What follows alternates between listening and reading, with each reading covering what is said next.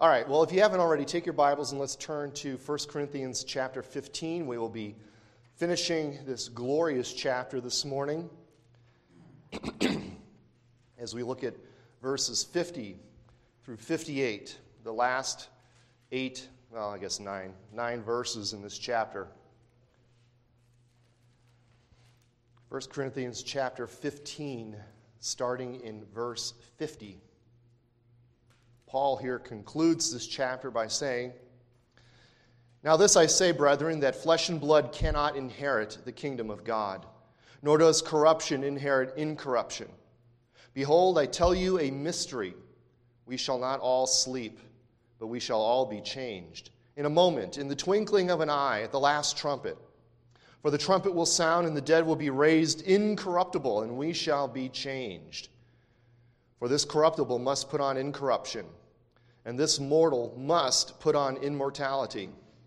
So when this corruptible has put on incorruption, and this mortal has put on immortality, then shall be brought to pass the saying that is written, Death is swallowed up in victory. O death, where is your sting? O Hades, where is your victory? The sting of death is sin, and the strength of sin is the law. But thanks be to God who gives us the victory through our Lord Jesus Christ. Therefore, my beloved brethren, be steadfast, immovable, always abounding in the work of the Lord, knowing that your labor is not in vain in the Lord."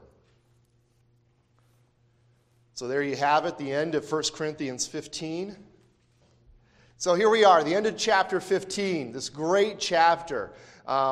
I forgot, how many lessons do we do in this one? 1, 2, 3, 4, 5. This is the sixth one, I think. So I love this chapter. I love 1 Corinthians 15. It is one of my favorite chapters in all the Bible. And here you've got this end, which has this sort of crescendo. It almost ends in a lot of ways like Romans 8 with this great victory talk about how death is swallowed up in victory, how death has lost its sting, and how we have the victory in Christ. But again, this is the conclusion, right? And leading up to it, Paul has been talking about the resurrection. That has been the center point. That has been the focal point of this chapter. As Paul, in all throughout his letter to the Corinthian church, he has been either addressing problems or answering questions that they've had. And they had some questions on the resurrection. Those questions you could see in verse 12 and in verse 35. They first of all, the first problem that some of them there taught was that the dead do not rise. They were willing to grant that Christ rose from the dead, but they would say that the rest of us, there's no resurrection from the dead. And then the second question, maybe pulling out of the first, that could be a response to the first question, or maybe it was just another question that they had, was if the dead are raised, in what body are they raised? So Paul addresses both of these, and we've looked at both of these. He shows the absurdity of the position that the dead do not rise. And he shows that absurdity by showing the connection, the necessary, vital connection between the resurrection of Jesus Christ and our resurrection. And then he addresses the issue about with what kind of body do they raise up with by showing how within our normal mortal bodies, if you will, contains the seed of what the resurrection body will be. The body is planted into the ground, and when it is raised incorruptible, it is raised powerful, it is raised glorious, and it is raised spiritual. Not like immaterial spiritual, but in a way that is fit for the age to come. It is fit for the new creation. And he grounds all this, as we saw way back in the beginning, in the first 11 verses, by grounding it in the historical fact of the resurrection of Christ. Because Christ has been raised, all of these things will come to pass. His resurrection is the promise of things to come. It is the guarantee of things to come. So, as we look now at this passage here this morning, verses 50 through 58, Paul concludes by wrapping all this up in the bow, or with the bow of our final victory in Christ. Our final victory in Christ. And the point of this passage this morning is simply this: the resurrection of Jesus Christ is our ultimate victory over sin and death. The resurrection of Jesus Christ is our ultimate victory over sin and death. So you've got 4 points there on your outline. And the first one in verse 50 is an incontrovertible truth. An incontrovertible truth, as Paul there says, "Now this I say, brethren, that flesh and blood cannot inherit the kingdom of God, nor does corruption inherit incorruption." So after addressing the 2 questions that the Corinthian church had regarding the resurrection, Paul concludes this chapter on the resurrection by giving them a truth that cannot be broken. And that truth is this: that flesh and blood cannot, and everyone said, cannot inherit the kingdom of God. Flesh and blood cannot inherit the kingdom of God. It is unable. It is unable. You've got, in the Greek, you've got the word dunamis, which is the word for ability, and it's negated. You are not able. You cannot do it. It's not you may not do it. It's not you should not do it. It is you cannot do it. It is impossible for flesh and blood to inherit the kingdom of God. And he just says it a different way in the rest of the verse. Corruption cannot inherit incorruption. I always like to look at other English translations to see how they, usually they all are within a word of one another, but sometimes you get a translation that kind of fleshes this idea out a little bit more. And this one, the New Living Translation, which is, it's not a paraphrase, it uses a more thought-for-thought form of translation into English. And I think they capture the idea well here, verse 50. The New Living Translation says, "Our physical bodies cannot inherit the kingdom of God. These dying bodies cannot inherit what will last forever." Okay, the kingdom of God is a spiritual kingdom. The kingdom of God is an eternal kingdom. And our current flesh and blood bodies are not fit for that kingdom. Right? They're just not fit for that kingdom. If you translated us into the kingdom of God, we would die. We would just eventually die out. And that's the death. There is no death in the kingdom of God. So the resurrection, then Paul is really arguing here, the resurrection of our bodies is not just something that comes out of the resurrection of Jesus Christ, but it is necessary in order for us to enter the kingdom of God. We have to be resurrected. Our bodies have to be transformed. Our flesh and blood bodies have to put on incorruption. We have to prepare our earthly bodies for a spiritual kingdom. Again, remember what we saw last time, how Adam, the first man, was described as what? He was described as a man of dust, right? Genesis 2:7, God forms the dust of the earth into a body, and then what does he do? He breathes into it the breath of life, and it is said that Adam became a living being. But then Jesus, who is the second Adam, or the last Adam, is said to be a life-giving spirit. As in his resurrection form, he is not only a living being, he is one who gives life to us. He gives life to us. He is a life-giving spirit. So all of those references you see in the beginning of the New Testament when John the Baptist is out there, and John the Baptist, he proclaims the coming of the kingdom, and Jesus comes onto the scene, and he proclaims the coming of the kingdom, the gospel of the kingdom. They are talking about this spiritual kingdom. That's why the apostles in Acts chapter 1, when Jesus is about to be ascended into heaven, are confused. They ask Jesus after his resurrection, "Is it time now that you're going to restore the kingdom?" And Jesus says, "No, not yet. Not yet. It is not now time to restore the kingdom, but wait, and you will receive power, and you will be engaged in my kingdom building work." So it is not an earthly kingdom, it is a spiritual kingdom, and we need to be made spiritual. We cannot enter the kingdom of God in our present state. So what begins with new birth, right? The new birth kind of takes our dead spirits and makes them alive in Christ, right? That's why Jesus says to Nicodemus in John chapter 3, unless you are born again, you cannot, same word, cannot see the kingdom of God.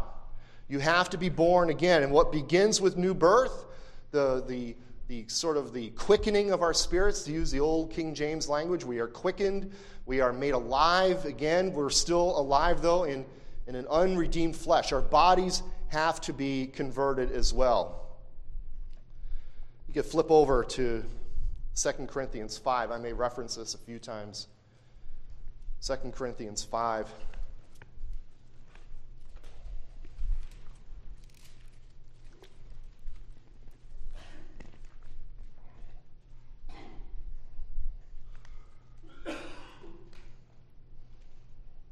These are passages, too, that I've used a couple times at funerals, but 1 Corinthians 15, 2 Corinthians 5. 2 Corinthians 5, Paul here, he's mainly kind of talking about how he is, sort of suffering for the sake of the gospel. And he talks about how the treasure of the gospel is contained in this kind of clay pot that he considers himself to be. And he continues in this after saying, that at the end of chapter 4, where he says, look, we don't lose heart. We're not worried about what goes on. We don't worry about, he says in verse 17 of chapter 4, our light affliction, which is but for a moment, is working for us a far exceeding an eternal weight of glory. So he's basically saying, look, what I'm suffering in this life is nothing compared to the glory that I will have at the end of the age. And then he goes on in chapter 5, for we know that if our earthly house, this tent, our bodies, is destroyed, we have a building from God, a house not made with hands, eternal in the heavens. Verse 2, for in this we groan earnestly, desiring to be clothed with our habitation, which is from heaven. So, again, borrowing language he uses in Romans 8, we are groaning. We are spirit-born creatures in these decaying earthly tents. So he groans. We groan for our spiritual bodies. If indeed, having been clothed, we shall not be found naked. For we who are in this tent, our earthly bodies, groan, being burdened, not because we want to be unclothed. In other words, not because we want to be floating spirits, disembodied spirits, but we want to be further clothed. We want that spiritual body, that mortality may be swallowed up by life. So Paul there is talking about the resurrection body and how we groan longing for it because of how this body is wasting away. And in Paul's case, it's wasting away even more because he is suffering physical persecution for his ministry in the gospel. So Paul here back in 1 Corinthians 15 is saying the kingdom of God will not allow us to enter it in these bodies. Therefore, it must be changed. And that word there, interesting word that he uses there in verse 50 for inherit. The word itself it's not interesting. It's how it's used in the Old Testament is what is interesting. And how it's used in the Old Testament, it is used in Numbers and various other places, but it's used in the book of Numbers to talk about the inheritance of the land, how the land was allotted out to each of the tribes. God had promised the promised land, right? That's why it's called the promised land, because he promised it. And it was allotted, each tribe received a portion. And the word for inherit there is, in a sense, to receive by lot. And so the land was given to them. They received it by lot. They received it as an inheritance. It was something that God had promised to the Jews of old. He promised it all the way back to Abraham. I will give this land, the land that you're in, I will give this to your descendants. And Abraham's like, what descendants? I don't have any descendants. And the story goes on from there, right? Then that promise is passed on to Isaac, and that promise is passed on to Jacob, and it's passed on to his 12 sons. And his 12 sons then become sort of the forefathers of the people who will eventually inherit the land that God promised to them.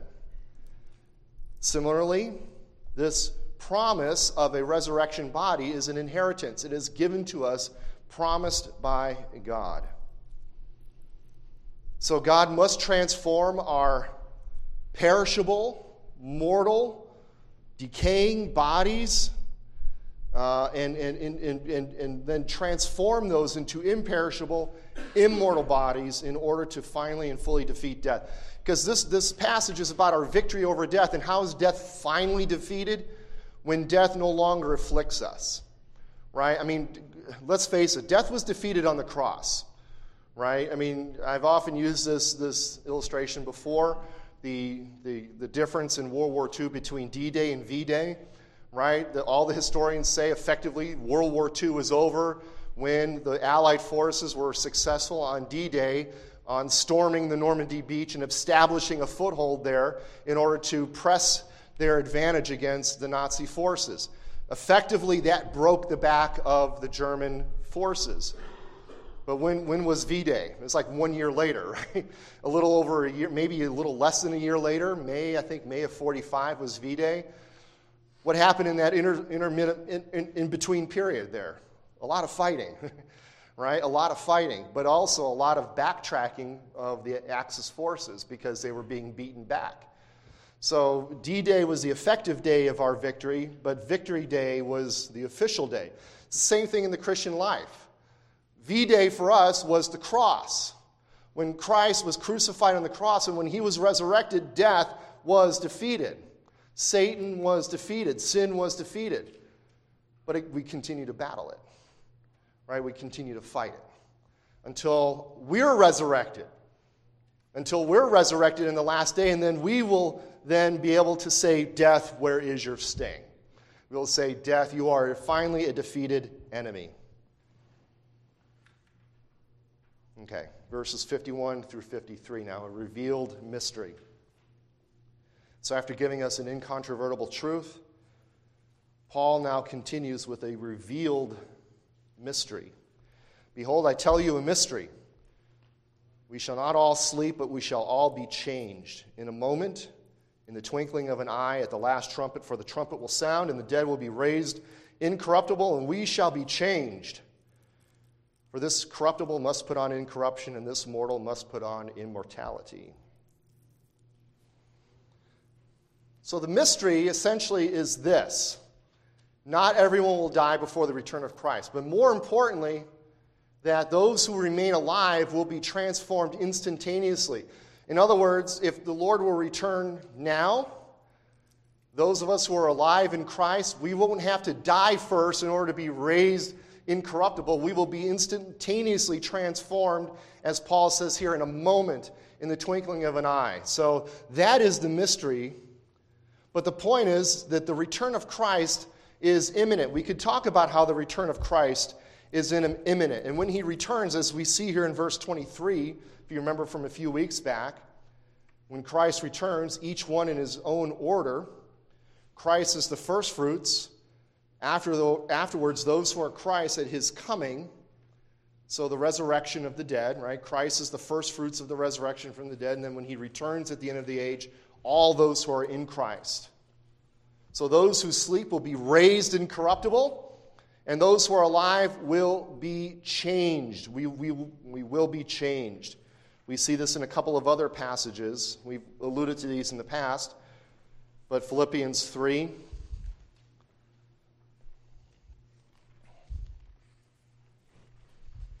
Philippians 3, verse 21.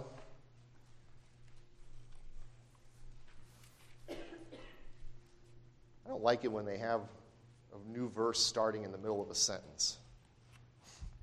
It's just a pet peeve of mine. Because then it just forces me to go back and read where the sentence begins, which is verse 20. Where Paul there says at the end of chapter 3, for our citizenship is in heaven.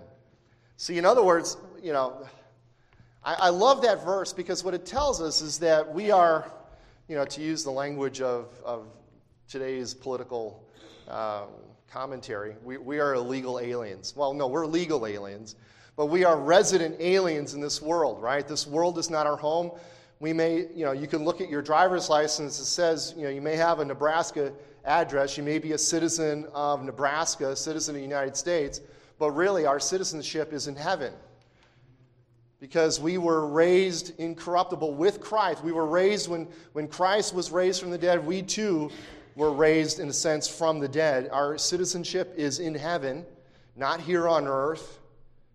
And we eagerly await for the Savior. So, Paul will use the language in 2 Corinthians how we are ambassadors, right? What's an ambassador? An ambassador is an emissary of a foreign king in a foreign country to promote the ideals of your kingdom, right? So we are ambassadors in this earth. We are resident aliens. So we eagerly await for the Savior, the Lord Jesus Christ, to return. And when he returns, verse 21, he will transform our lowly bodies, that it may be conformed to his glorious body, according to the working by which he is able even to subdue all things to himself. So again, this idea that those who are alive when Christ returns will be transformed. Our lowly bodies will be made into glorious bodies like his body.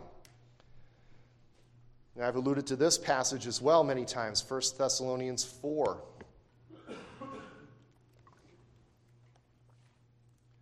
Starting in verse 14. For if we believe that Jesus died and rose again, even so God will bring with him those who sleep in Jesus.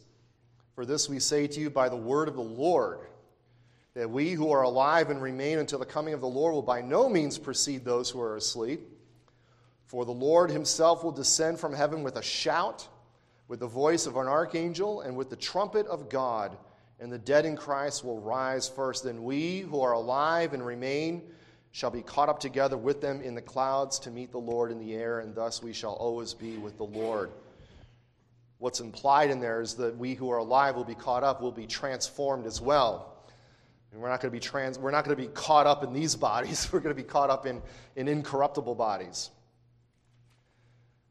But those who sleep will be raised incorruptible, and we will be changed. We will be transformed.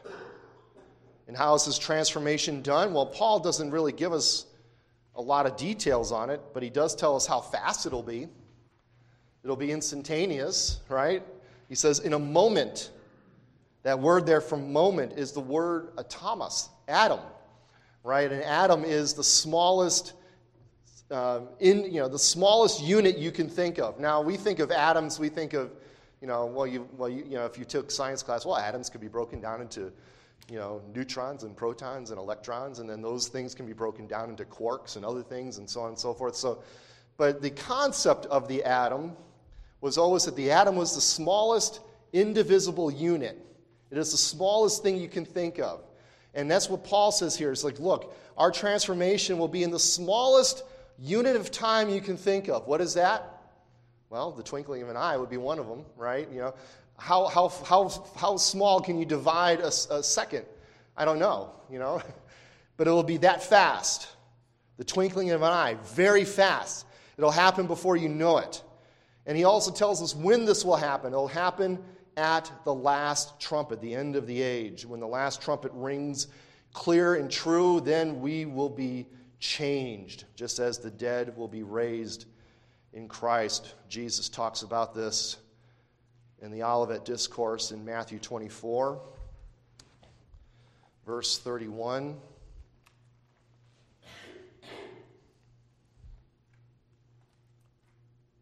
At the sound of the great trumpet, the holy angels will gather together his elect from the four winds, from one end of heaven to the other. John chapter 5 talks about it, how the voice of the Son of God will be heard, and all the dead in their graves will rise. Some will go to everlasting peace and righteousness. Some will go to judgment. John 5:25, most assuredly I say to you, the hour is coming, and it now is, when the dead will hear the voice of the Son of God, and those who hear will live. We already looked at 1 Thessalonians 4 in this. Now again, the last trumpet marks the end of the earthly kingdoms and the consummation of the kingdom of God. We looked at this. If you'd like, you can take your Bibles and turn to Revelation 11. We looked at this in our study of Revelation. This would have been some months ago. We looked at Revelation 11,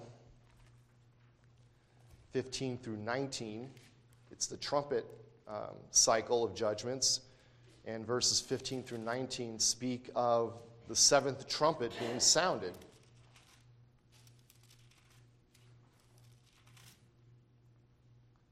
So in Revelation 11, the seventh angel, verse 15, the seventh angel sounded, and there were loud voices in heaven saying, "The kingdoms of this world have become the kingdoms of our Lord and of his Christ, and he shall reign forever and ever." So again, when the seventh angel sounded his trumpet, that marks the end of the kingdoms of the earth. They are no more. They will now become the kingdoms of our Lord and his Christ. Verse 16, and the 24 elders who sat before God on their thrones fell on their faces and worshiped God, saying, "We give you thanks, O Lord God Almighty, the one who is and was and who is to come, because you have taken your great power and reigned. The nations were angry." Think of Psalm 2, how they raged against the Lord. "And your wrath has come at the time of the dead, that they should be judged, that you should reward your servants, the prophets and the saints, and those who fear your name, small and great, and should destroy those who destroy the earth." Then the temple of God was opened in heaven, and the ark of his covenant was seen in his temple. And there were lightnings and noises and thunderings and earthquakes and great hail. So again, this kind of marking of the end of the age there. The last trumpet. And at that last trumpet, as Paul says here in 1 Corinthians 15, at the last trumpet, we will be changed. We will be changed in a moment, in the twinkling of an eye, when the last trumpet sounds. That's when we will be made ready for the kingdom of God. It's like what John says in 1 John 3, verse 2, that we will, when we see him, when he is revealed, we will be like him, for we will see him as he is. We will see Christ. And note, too, there where he says, again, this idea in verse 53, "For this corruptible must put on incorruption, and this mortal must put on immortality." I emphasize the word "must" there. It's a 3-letter, little teeny tiny Greek word, dei, which means necessity. Necessity. This must happen, as I've been emphasizing so far through this lesson. The corruptible must put on incorruption. The mortal must put on immortality. We must think of, in a different context, this just popped into my head. In fact, I don't even know where it happens, but there's a parable of the wedding feast, not the one in Matthew, but the one where a wedding feast is held and no one comes to it. So then the master says, "Well, go gather all the people off the roads," and they come. And then there's one person there who's not wearing wedding clothes. Okay, it's a different context, but think about it. The reason why that person is not, he's eventually kicked out of the wedding is he's not appropriately attired. Now, in that sense, I think the context is saying, you need to be attired in the righteousness of Christ, and I get that. But think about it, too. We, in our current bodies, are not properly attired from the kingdom of God. We must be transformed.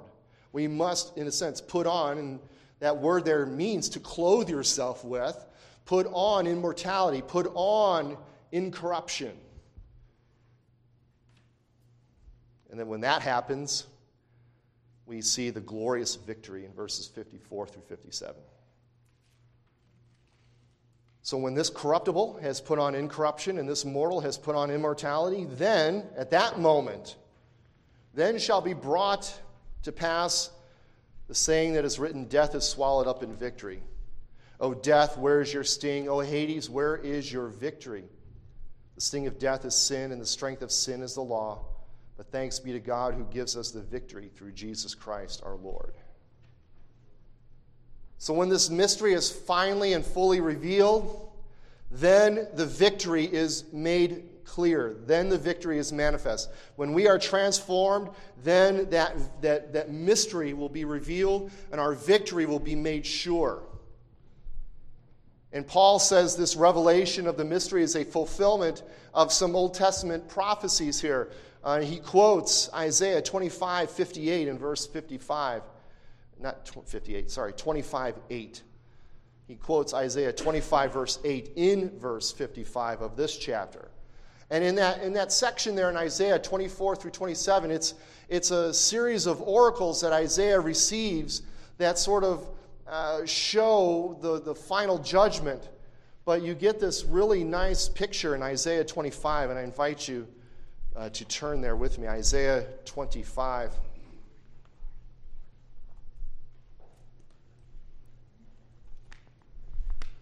Again, the quote is from verse 8. I'm going to read verses 1 through 8 of Isaiah 25.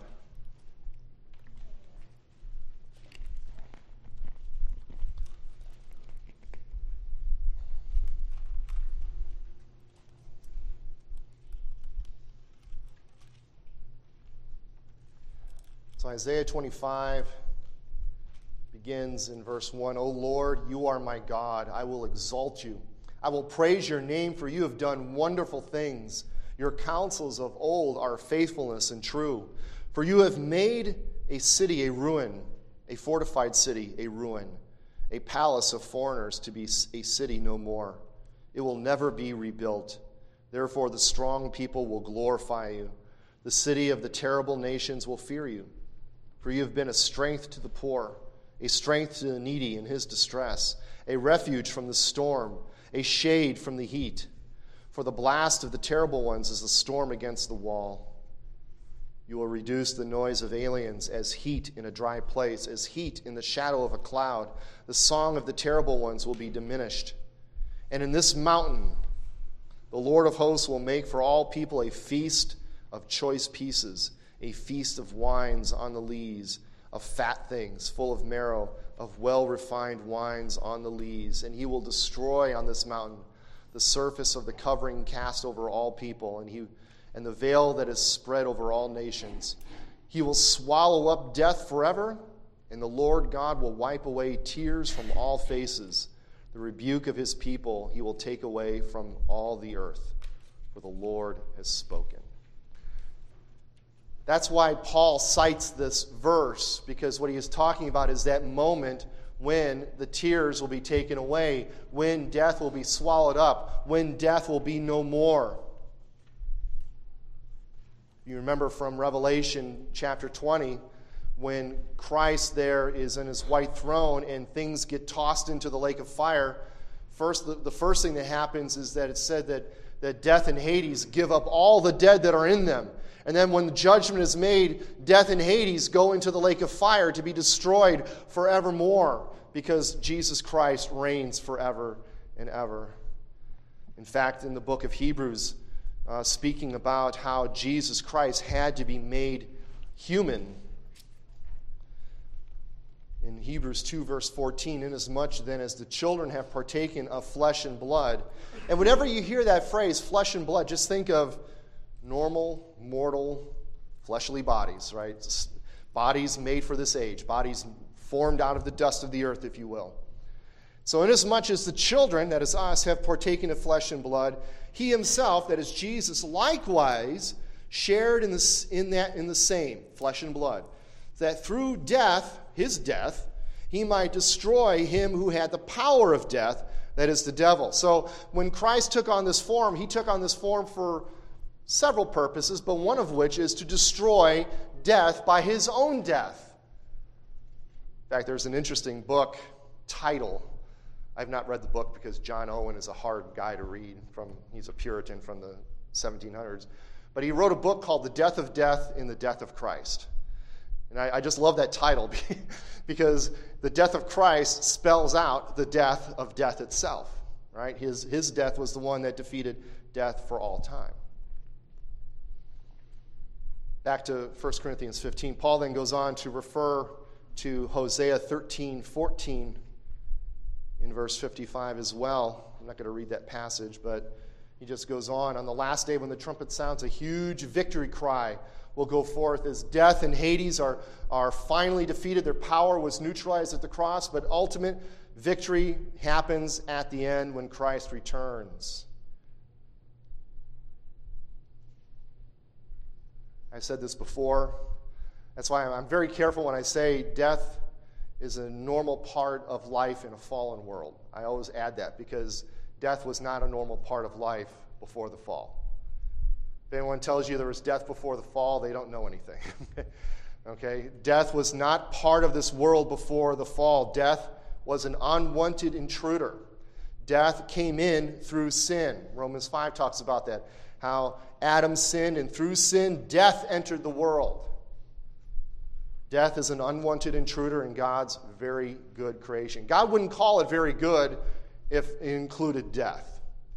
Right? If it included millions and billions of years of death and evolution and all that stuff, would not have been called very good. It would have been called very messy. But death will finally be evicted from creation when Christ returns. He will have his eviction notice served, and death itself will be cast into the lake of fire. And he says, "Death, where's your sting?"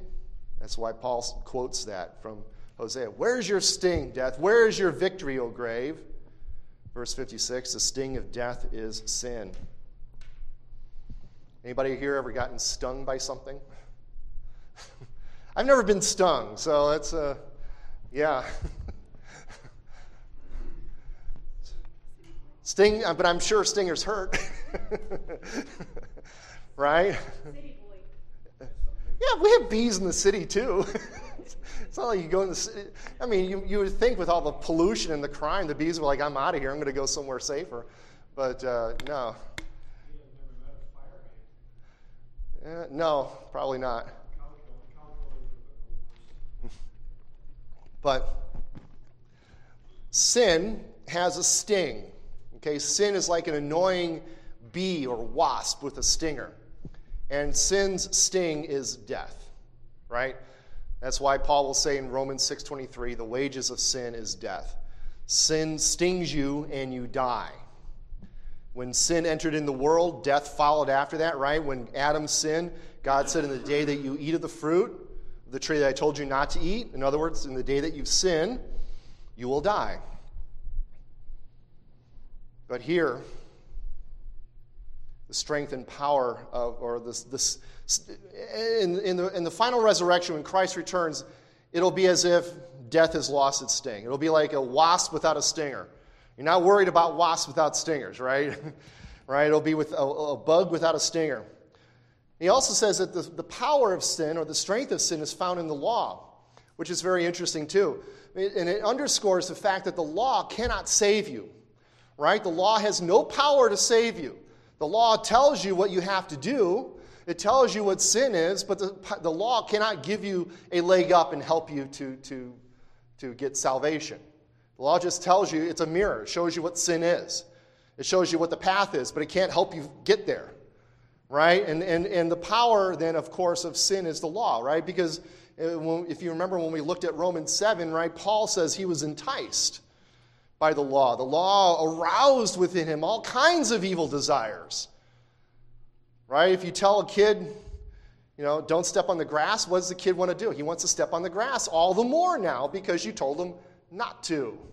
He wasn't probably even thinking about stepping on grass before you told him that. And that's why no one can find righteousness through the law. The law cannot save. It can only show us our sin. But then Paul in verse 57 praises God. He's got nothing left to say. What else is there to say? Thanks be to God who gives us the victory. It's not our victory. We don't win this victory, beloved. We do not win this victory. It is a victory that is given to us through Christ. It is Christ who has won the victory.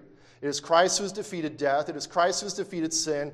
And then he invites us, by grace through faith, to share in that victory.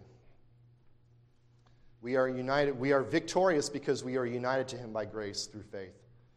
Then finally, and I'm not going to take too much time on this, verse 58. I've mentioned this verse many, many times before. It's like one of my favorite verses. It never started off as one of my favorite verses, but when you read it in context, you kind of understand why. At least for me, it becomes much more poignant. Because what's the payoff? The big payoff here is in verse 58.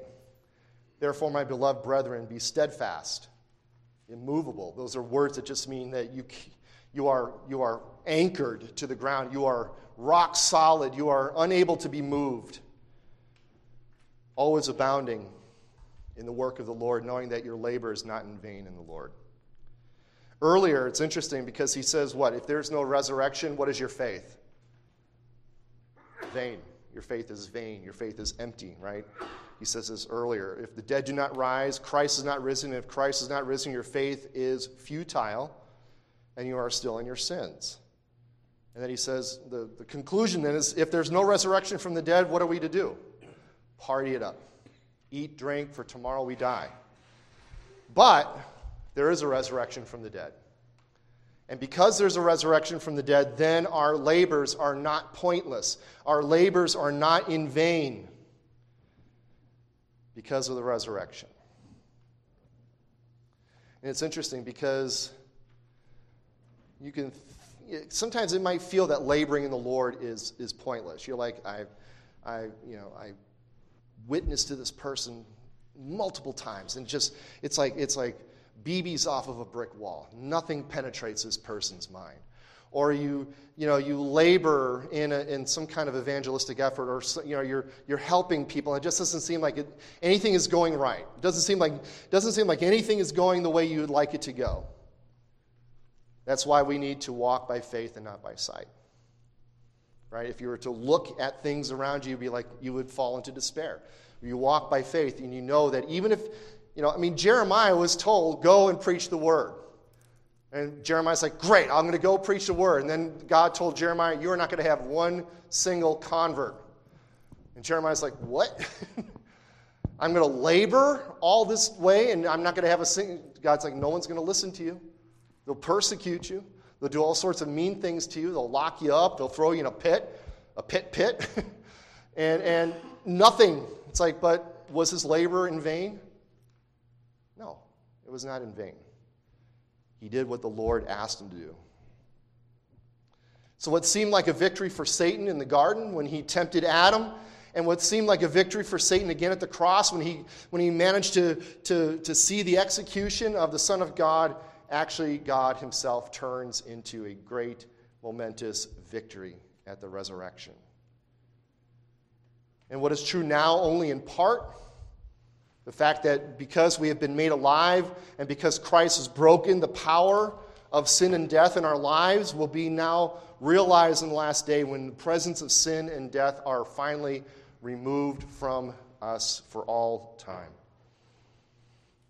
So I'll just leave you with these few words at the end here. The gospel combats our hopelessness and gives us purpose to our daily endeavors. Again, remember, because of the resurrection of the dead, Paul concludes, my beloved brethren, be steadfast and immovable, always abounding in the work of the Lord, knowing that your labor is not in vain in the Lord. So I'll stop here. Next week, Lord willing, short passage. We're only going to look at the first 4 verses of chapter 16. You're like, well, what are you going to say about that? Well, I'll probably throw some extra stuff in there too. Because this is the subject that every pastor loves to talk on. Giving. And by that I mean no pastor likes to talk about giving. Okay? Unless you're in the middle of a big building project and we need to put a new roof on or something. Then you want to preach like 27-part messages on giving. But no, the next passage talks about a collection. But we'll look at giving a little bit in context